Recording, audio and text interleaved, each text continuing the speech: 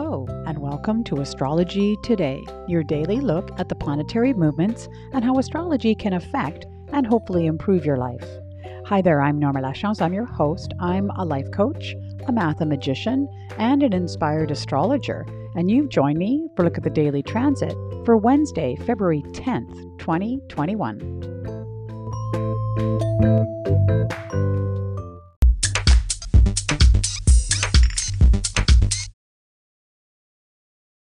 Welcome to the podcast. Just a quick shout out to those of you that have, tagged me in your Instagram feed and shared my podcast link. I really appreciate that. And of course, you're entered for the Astrology of Love contest that I'm doing. And it's a fun thing I'm doing for February. And so if you'd like to get a full blown love analysis of your natal chart from me, all you need to do is, copy the link of the podcast, share it in your Instagram, excuse me, and then of course tag me so I know you've done that, and then I'm going to pick one name and that person is going to get that interpretation from me. So if you'd like to do that, please go ahead, tag me. I'm looking forward to it. I'm also just trying to increase my listenership. So if you like the podcast, then tell your friends and family about it. Share it on Apple podcasts, subscribe and rate and review, and that'll just make it easier for people to find me. So I so appreciate all that support. Okay, let's get to the themes for today.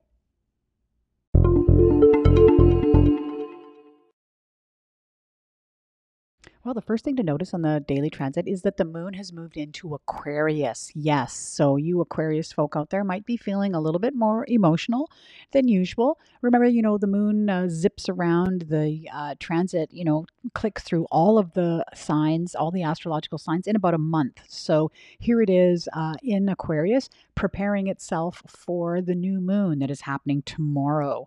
So, in general, when the moon is in Aquarius, you're going to be feeling, maybe some feelings of objectivity, feeling a little bit more aloof. You kind of maybe want to be on your own.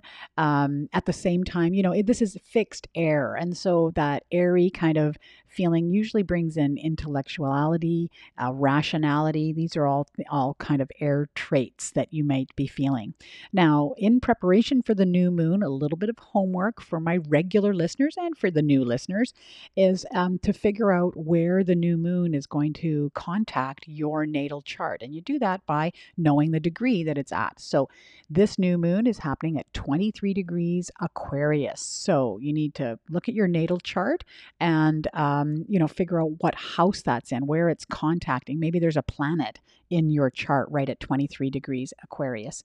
And of course, if you're not sure about that, there's lots of software online that you can crank that out and have a look at it. And if you need some support with that, certainly send me your birth, details, and I can have a look for you. So that's your homework for the new moon that's happening tomorrow. Now, while I'm talking about the new moon, I may as well mention that, yes, we have a new moon session going tomorrow, 6:30 p.m.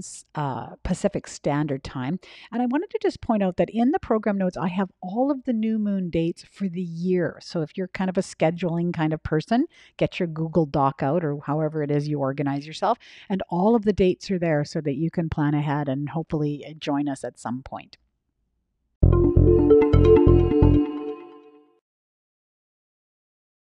Okay, well, the main theme that I want to talk about today involves two stelliums. And, I'm seeing a lot of this online, all these planets in Aquarius, and people are freaking out. Well, yes, it's interesting that we have all of these planets in Aquarius, but it's not a reason to, the sky is not falling, I guess is what I'm saying. So the first stellium, there's two of them. One is, well, first of all, what's a stellium? A stellium is when planets are within 3 or more planets are within 8 degrees of each other.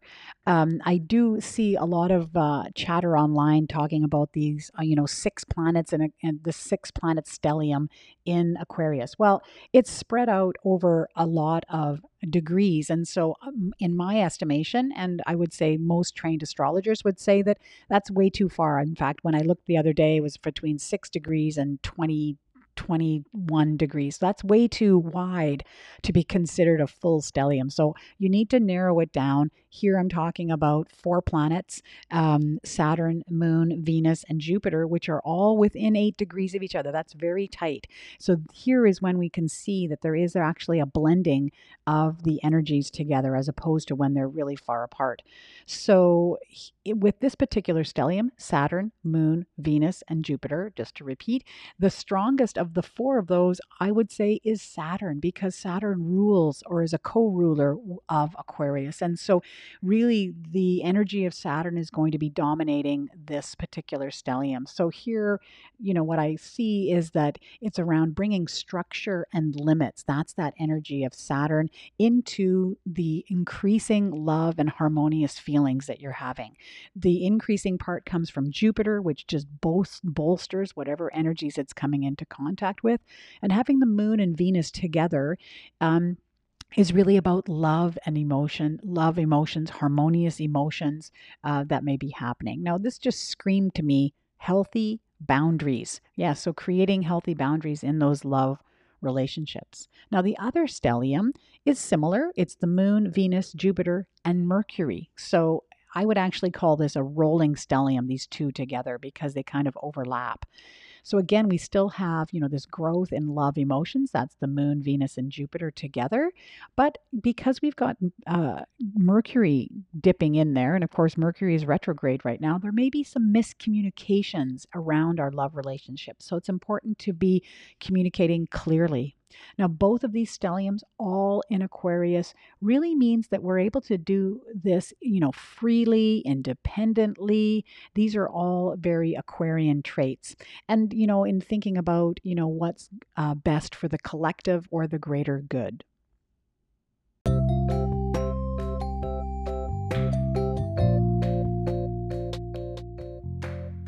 Thanks for joining me on the podcast today. Remember, if you have any questions about astrology or comments about the podcast, you can certainly send me an email to astrologydiva, that's DVA, @gmail.com. And I'm happy to take your questions and do my best to answer them.